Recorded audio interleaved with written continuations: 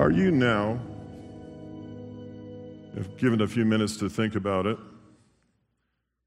operating at your personal optimal level in terms of your personal well-being, relationships, the professional circles in which you operate? It's difficult to answer that question that yes, I am, because at times we are, but at times they're also fleeting. If you are operating in less than your ideal, optimal you're no doubt aware of it. And I hope today to use this Palm Sunday message as a way of maybe helping you and I both see what may be missing. How then can we introduce this and practice this in our life? If we could enjoy that transaction, that will have been worth the trip here today or the viewing online. Is there anyone here that has had the experience of interpreting dreams before? Just raise your hand. Okay, couple, good. 3, good. I had a dream yesterday. I'd love for someone to interpret it for me. It is this dream. I was watching the Masters. And I looked out the window, and there was a severe snowstorm. The third round of the Masters, people were putting vests, jackets, and coats on in between shots. The wind and the gale force winds were blowing, and then I woke up. What meaneth this? I don't know. But we do live in a very, very interesting place.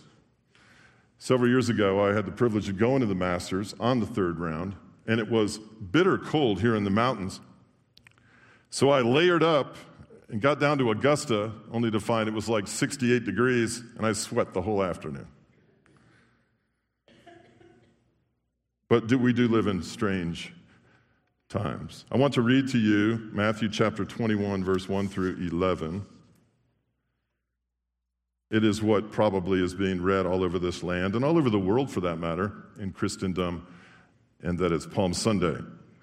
But I want to take these verses, and I want to show them to you in a way that I don't know that anyone in the world at this particular moment would actually see.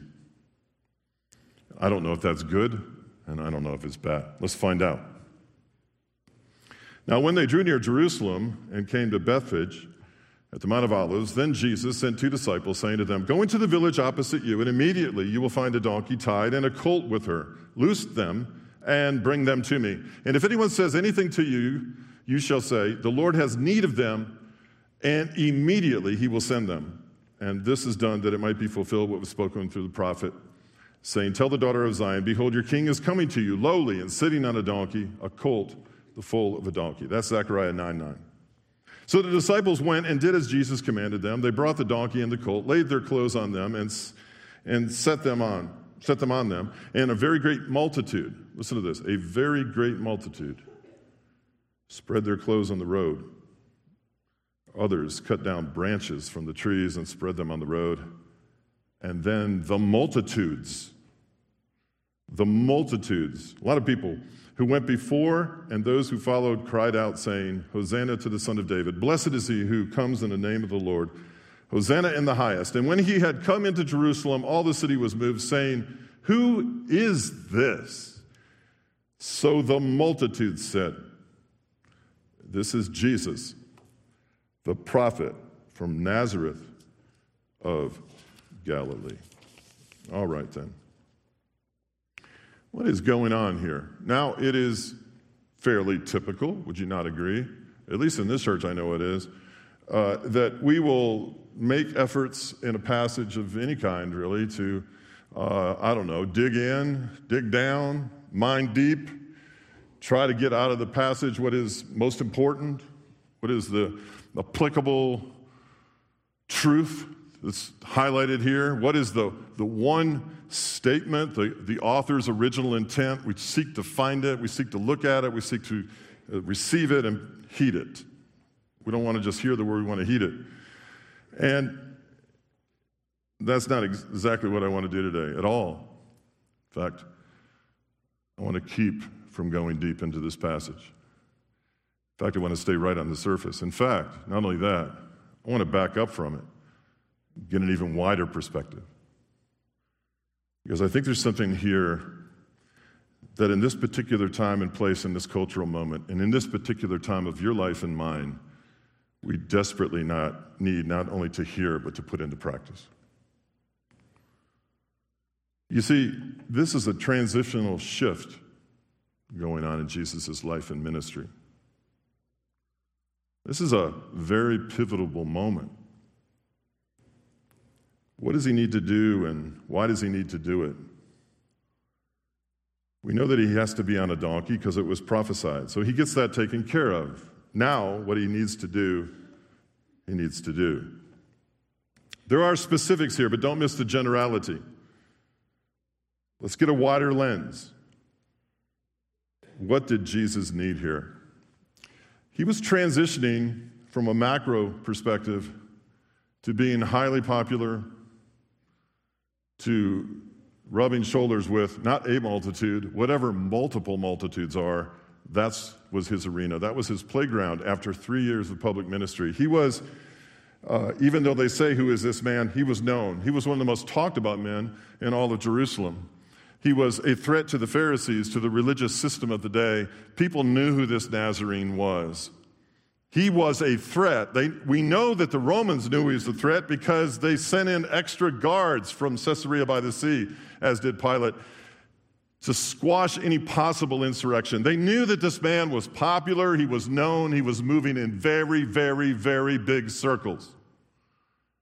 And the multitude and the multitudes, plural, that came his way that day are significant because he is traveling in a very, very wide, very, very well-known circle here.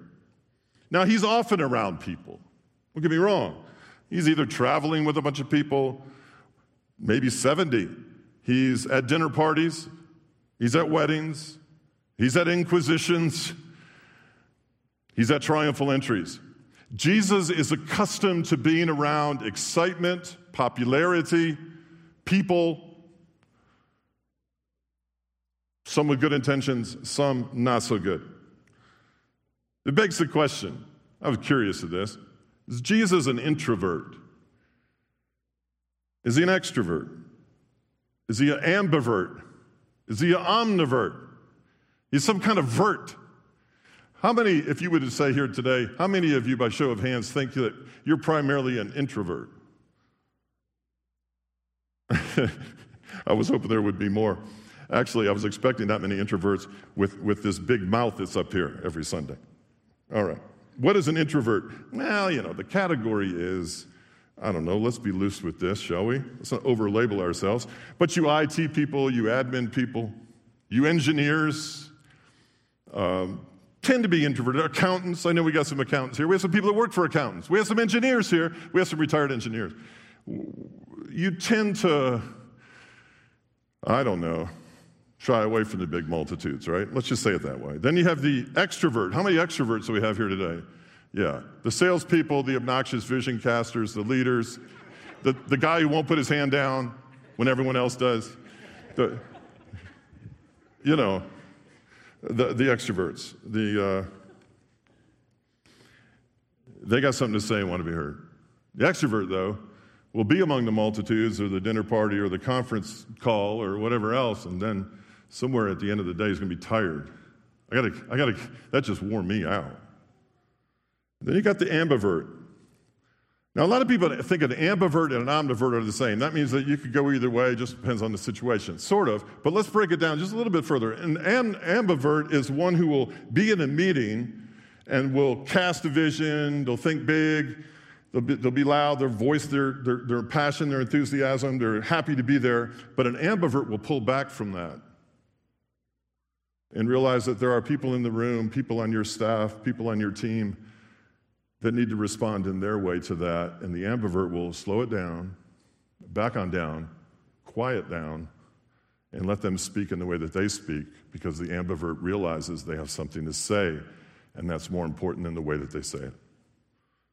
An omnivert will really, more situationally, will do what's necessary to be the extroverted person under the circumstances, and then that'll just ruin them to the point where they're going to go be an introvert for 4 or 5 days. It's almost this bipolar kind of vertism. I just coined that phrase, of which nobody will quote me on. It is this idea that I'm going to sway back and forth between these personality types. So what is Jesus? I don't know. But I do know that he could handle most anything. So that's macro. Let's go macro. What do the following people have in common? Abraham, Moses, David, Elijah. All of these people were usually around many people, but also knew how to handle when not to be. They knew how to be alone. And there was this relationship between the multitudes and the multitude of multitudes and being alone that made them special. It is a principle that in our life, I'm afraid, we can lose. We cannot even practice. I'm getting to you in a moment, and I'm getting to me. The point is, we all, Jesus included, need time alone. We all need time alone. To do what? The same thing Abraham, Moses, David, Elijah did, and the same thing Jesus did. To hear, to rest, to recharge, to prepare, to converse, to think, to worship, to create, to process, to solve, to gain a resolve, to break down, to be still. Psalm 46:10, he says, "Be still and know that I am God, and I will be exalted among the nations. I will be exalted in the earth." John 6:15, when Jesus therefore perceived that they would come and take him by force to make him a king, he departed again into a mountain, himself alone. When he fed the 5,000, and the bread and the fish were multiplied, and he had 12 baskets left over, the people basically saw this as an opportunity to get wholesale food, not retail Ingles food, and to do it whenever they wanted to without having to travel to Cashers. So what they said is, wow, who is this guy? Look what he did, and look at how we're fed. I vote for him. That's my king. He never came to be a king in that manner, nor to have a kingdom in that matter. So knowing among the multitudes what they were thinking, some say between 12 and 15,000 people, between those people he knew he needed to leave, and leave quickly. And he didn't need to go to a mountaintop. Notice this, he departed again. What does that mean? It's not the first time he departed. It's not the first time he left the multitude. It's not the first time he left a crowd. It's not the first time he left a party. It's not the first time he left a group of people. It's not the first time he left a mindset. He left. He departed again. Then it says this, he departed again into a mountain, not on a mountain. For those of you who have been with my wife and I in Israel, most of the mountains, not Mount Hermon, but most of the mountains, the big hills in Israel, if you looked around them, if a guy was standing on top of the mountain, you'd probably see his silhouette. Really. They're not that big. I mean, they're like Cullowhee Mountains, not Highlands Mountains, right? You'd probably see him. So he didn't go on top of a mountain. He didn't go off again, depart to go on top of a mountain so he could look down. He went into the mountain. He did the Elijah thing. He went into a cave. You're not finding him in there. He's alone in the cave, not on the mountain, not a silhouette. He's gone. Make me king, I'm gone. And he disappears. He went into the mountain himself alone. Let's put it into our language and our time and our life, shall we? This principle. 2 we married couples in the room. We have to afford one another, mutually afford one another, the opportunity to go off by ourselves and be alone. Not for alone's sake. I think it should be much more strategic and intentional than that, but to be alone with God. That the 2 become one.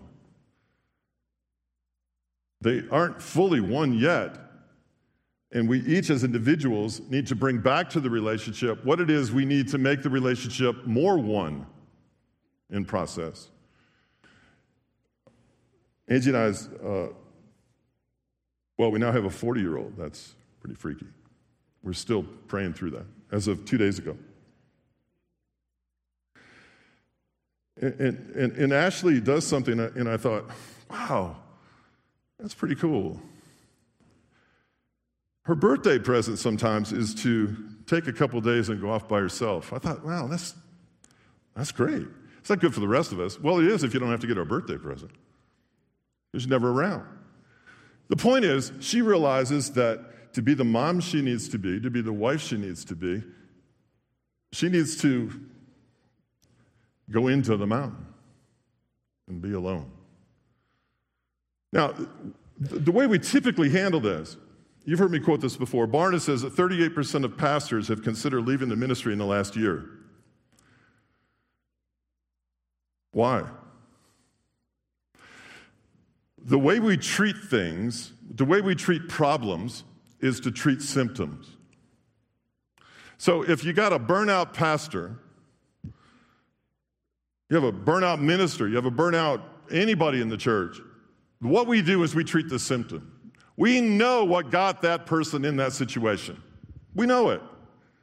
So the problem can be solved by going to a retreat, like a week-long, 10-day thing, and then go on out there and go do what they tell you to do, or just look at the trees, and come on back. See, we treated the symptom. What's the problem? What's the underlying problem? We don't live with a lifestyle in which we have our time alone often enough. We don't practice the Sabbath enough. We don't rest enough as a lifestyle, so we end up treating a symptom. And what happens when you treat a symptom? If you don't do anything with the underlying cause, it comes back. So we've made a retreat the antidote. This is what we're supposed to do. We're going to solve this issue with a retreat. The ladies, you just went on a retreat, and I understand by speaking with the leadership there that it was a great retreat. Yes, good. But what keeps us from bouncing back the other way? How is it that we have an aloneness, not a loneliness, an aloneness with God when necessary to go into a mountain that may be more than a morning devotion? How do we have apartness? There's a principle in the scripture about married couples, and it's that they be apart. There's a principle there. They have to be apart in some way, shape, or form, so as when they're together, they're better together. Are you being afforded this opportunity to go into the mountain? If you looked at the United States of America as a culture right now, pre, mid, and post-pandemic, you thought I was going to say tribulation. Felt like it. What do we come up with? Everyone got out of the habit of doing what they got out of the habit of doing. They didn't go to a skyscraper and sit at a cubicle. They sat in their dining room. And in so doing, they saw their child who wasn't in school. They saw their family. They saw their home. And when it was time to go back to work, and for many, when it's time to come back to church, no thanks. I just realized I'm fried. I'm burnt out. And it was the pause in the middle of all of the hurriedness that took this country by surprise, and they go, oh, I had no idea. I've been running at such a high fever pitch for so long. I've not been into a mountain for so long. I really don't know how to process things, and I just now got a chance to think. And this has changed the behavior of an entire nation in many respects. Can't hire anybody. We have the Great Resignation. People began to prioritize things they never had time to think about before. They began to think creatively.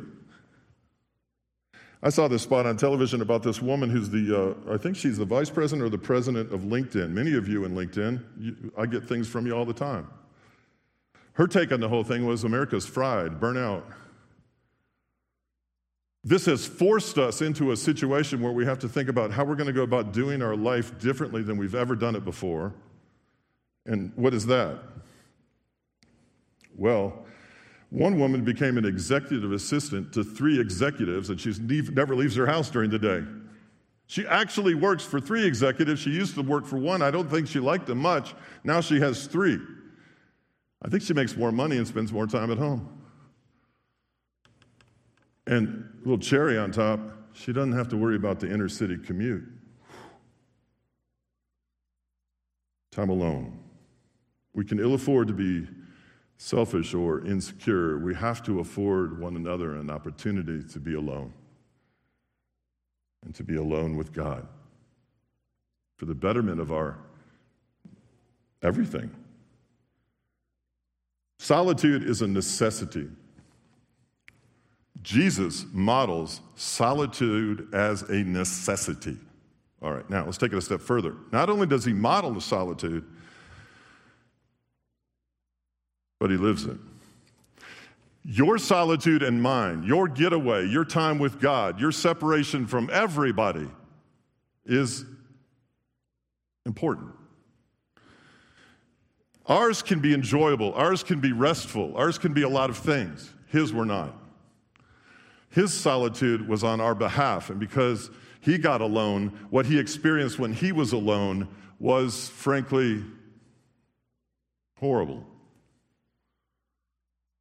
His ministry began with solitude, almost a monastic feel to it, and he was grill to grill with Satan, Mount of Temptation. His solitude for 40 days was a necessity on our behalf to not fall into temptation on our behalf, but his solitude afforded him something. What was it? He went from a normal upbringing in Nazareth, whatever that is, to this parenthetical solitude. Now he's off with his public ministry. Now he's in public. The solitude prepared him for the public ministry. And he begins to preach on the Beatitudes, the very things he experienced in solitude: hunger, poverty of spirit, persecution, hunger and thirst for righteousness. All of the things he begins to preach on come out of his solitude. His solitude was not enjoyable, ours should be, because his wasn't. And he comes into his public ministry and he has a depth, he has something of the Spirit to give that came out of that solitude. And it changed the world. Now we look at him on Palm Sunday, and here's a transition. This is the pivot. He's the most popular guy known anywhere in Palestine. Throughout Palestine, he's known. And when he makes that triumphal entry, that's the precipice of awareness of people. And now he's about to nosedive into the greatest depths and darkness of aloneness and loneliness you've ever seen. He can't get people to pray with him in Gethsemane. And there's never been anyone on the face of this earth, nor will there ever be, who is more lonely and forsaken than him on the cross.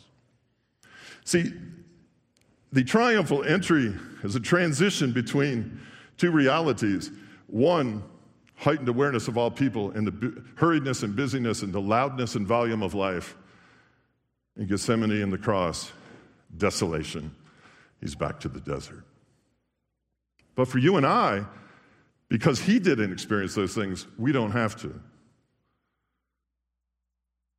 The irony is we don't take advantage of it. About 5 years ago, my wife knew, and I think told me at the time, who would be in leadership at this church to to work alongside me and help the church. And we sat on that for like a long time. So one day I'm in a meeting with two of our elders.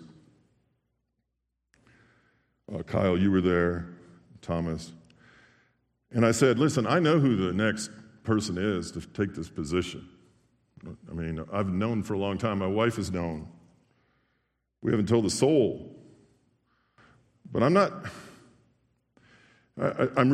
sure of who the person is. I just don't know if they're ready to receive it. I don't know if they're ready to pray about it even. I don't know if they're ready to really take it and go, yeah, I will seriously consider that. And I said, I don't even know. And one of them says, well, why don't you just tell them? I said, all right, it's you. So, remember that? That was a great meeting. So Thomas got 3 or 4 people together and shared it with him and asked them to pray about it. People that knew him, really knew him.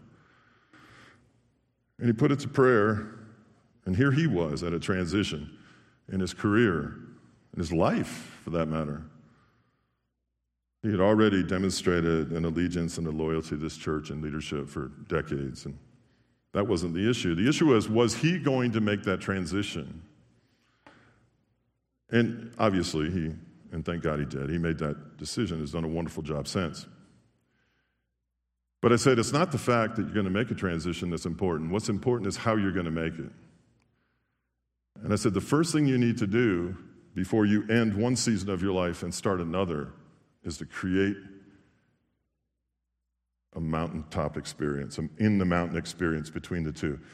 You take your vacation before you ever start. You rest before you ever start. You never go from one to the other. It's like a rebound relationship, or the second marriage too fast after losing a loved one, or taking the first job that comes along after you end with one season of vocation. It's like create yourself this intrusion of solitude and rest and reflection and innovation. That's where you get your creativity. That's where you get your insight. That's where you transition. And these transitions exist in our life all the time, and they have to be really stewarded well. So he did. And we're the better for it. We just move from one thing to the next, one situation to the next. I had lunch with somebody who's in this room right now. He just retired. I'm like, man, what's that like? Whoa. He's transitioning into retirement. This is a great thing. These transitions come along in our life. How do we get over the loss of a loved one? How do we get over the death of a business? How do we get over the loss of a marriage? How do we get over this, that, and the other thing? And you got to go into the mountain. You got to go into the mountain. The reason we take so much baggage from one area of our life to the next is we never separate them. We just schlep our emotional baggage and trauma and hurt and pain and bitterness from one area of our life to the next. This big weight we carry around. Well, every once in a while, you got to create that into the mountain experience.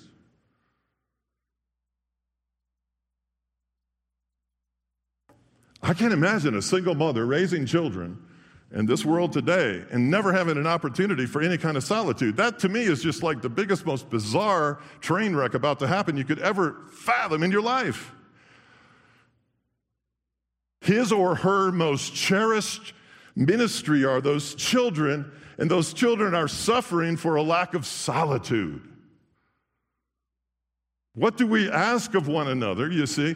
This is where the church comes in. This is where the church steps in and says, girlfriend, you need to take some time off. I can't. Yes, you can.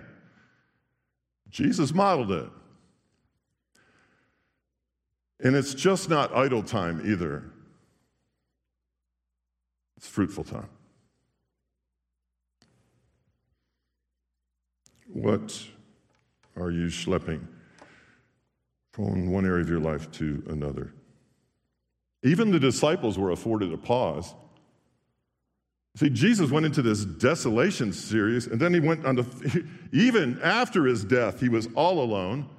And then for the resurrection, he even got a transition in. He started walking the day of the resurrection with these guys. They didn't even recognize him. Makes me wonder, was he still getting a break from all of the attention? It's interesting. Even the disciples had those days in between his death and his resurrection to recon some things, to process some things, to be scared together. I don't know what Thomas was doing. Yeah, I do. He went into a mountain trying to figure this all out. This was there's no Google for this. How do you handle a death of a best friend who's resurrected in 3 days? What do you do in the meantime? Who knows? But I know that aloneness comes in.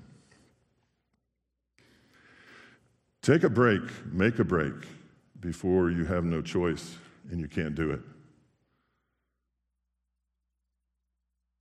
This principle is crucial to being the best you can be in the present that you're living. Question, are you at your best right now? Go on a retreat, but make sure the retreat has built within it time just for you.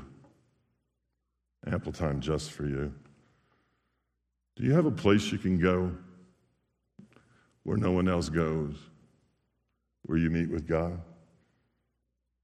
If not, why not? Don't you think he would look forward to you going to that place? Don't you think he's getting tired of being interrupted? Starting a conversation and be interrupted by something else far more important? He is jealous for you. The Father was jealous for time with the Son. The temptation is, they're going to make me king. Wow, how exciting. No, I'm out of here. I'm going to go spend some time with the Father.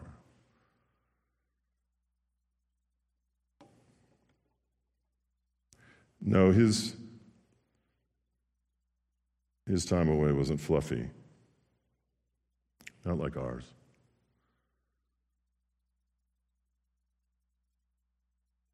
If you've never received Jesus Christ as your personal Lord and Savior, it sounds so cliche hearing it. I want to give you a picture, a mental picture of what the quintessential highest level of loneliness is. A lot of people live in loneliness.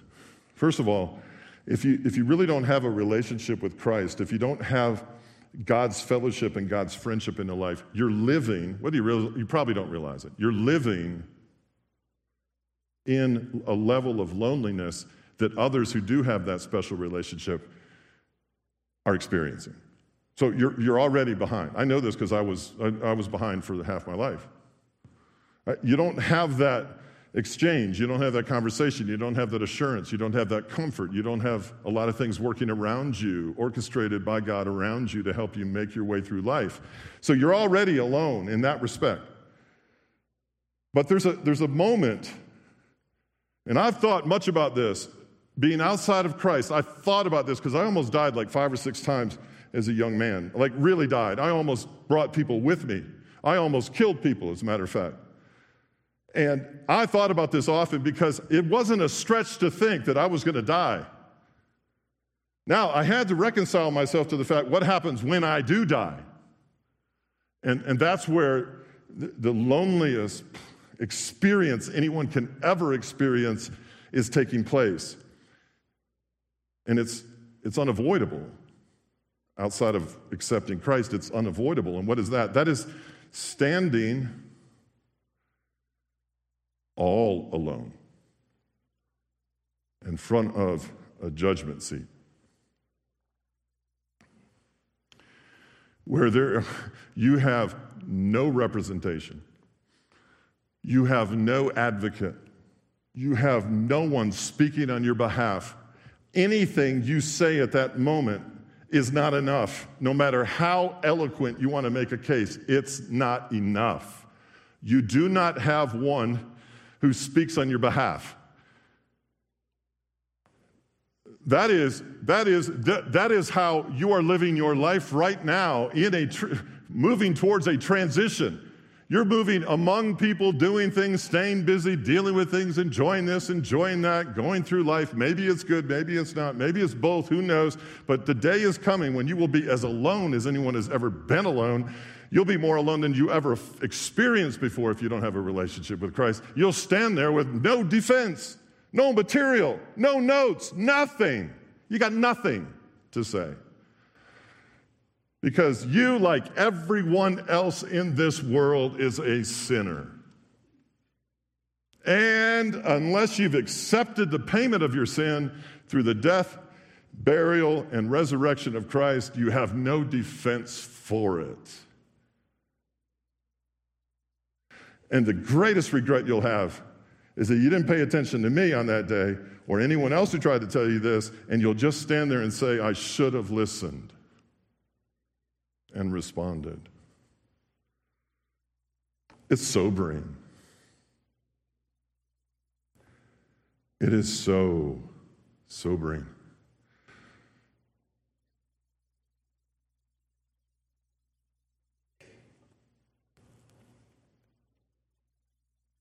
If you're in need of going into a mountain, ask the person you're nearest to help you do that. And trust they're not insecure about it. Trust they know you need it. Trust they know you'll come back better. Make the wholeness of your relationship better by 3 or 4 days of separation. We get so caught up in the multitudes, in the busyness and hurriedness of life, the noise and the frenetic nature in which we live our lives. And our greatest regret as followers of Christ is we didn't often enough make an occasion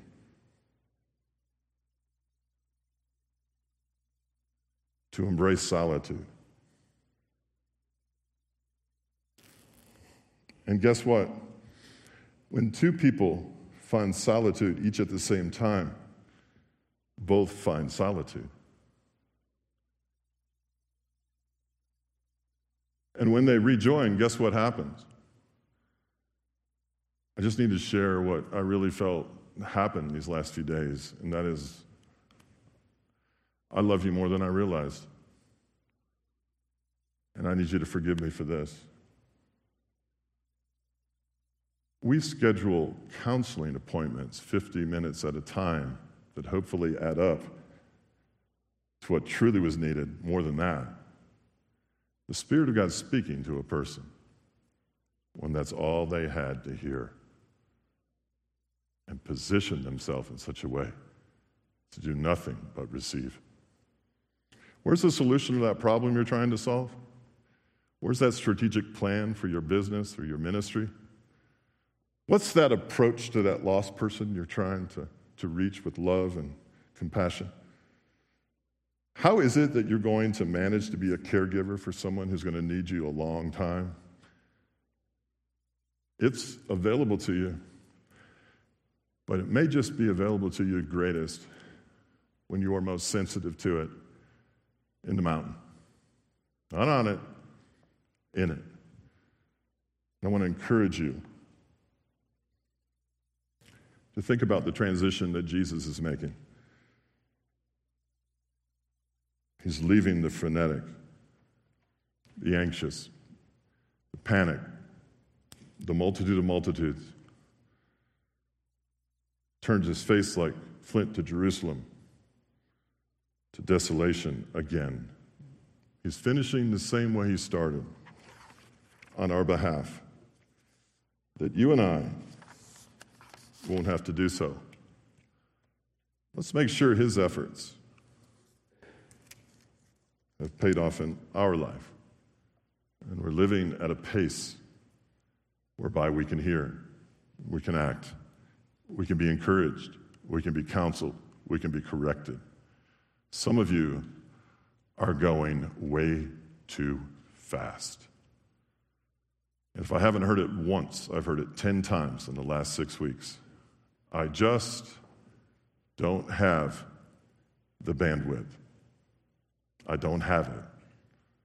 I just don't have the bandwidth. Translation: I'm trying to get by. I don't have what it takes. I'm being ineffective, more than effective. I'm starting to feel embarrassed about it. I don't know what to do. go into the mountain. The rest of us will be here when you get back. And after returning, would you please encourage one of us to do likewise? Amen? Amen. Ponder these things in your heart, shall we?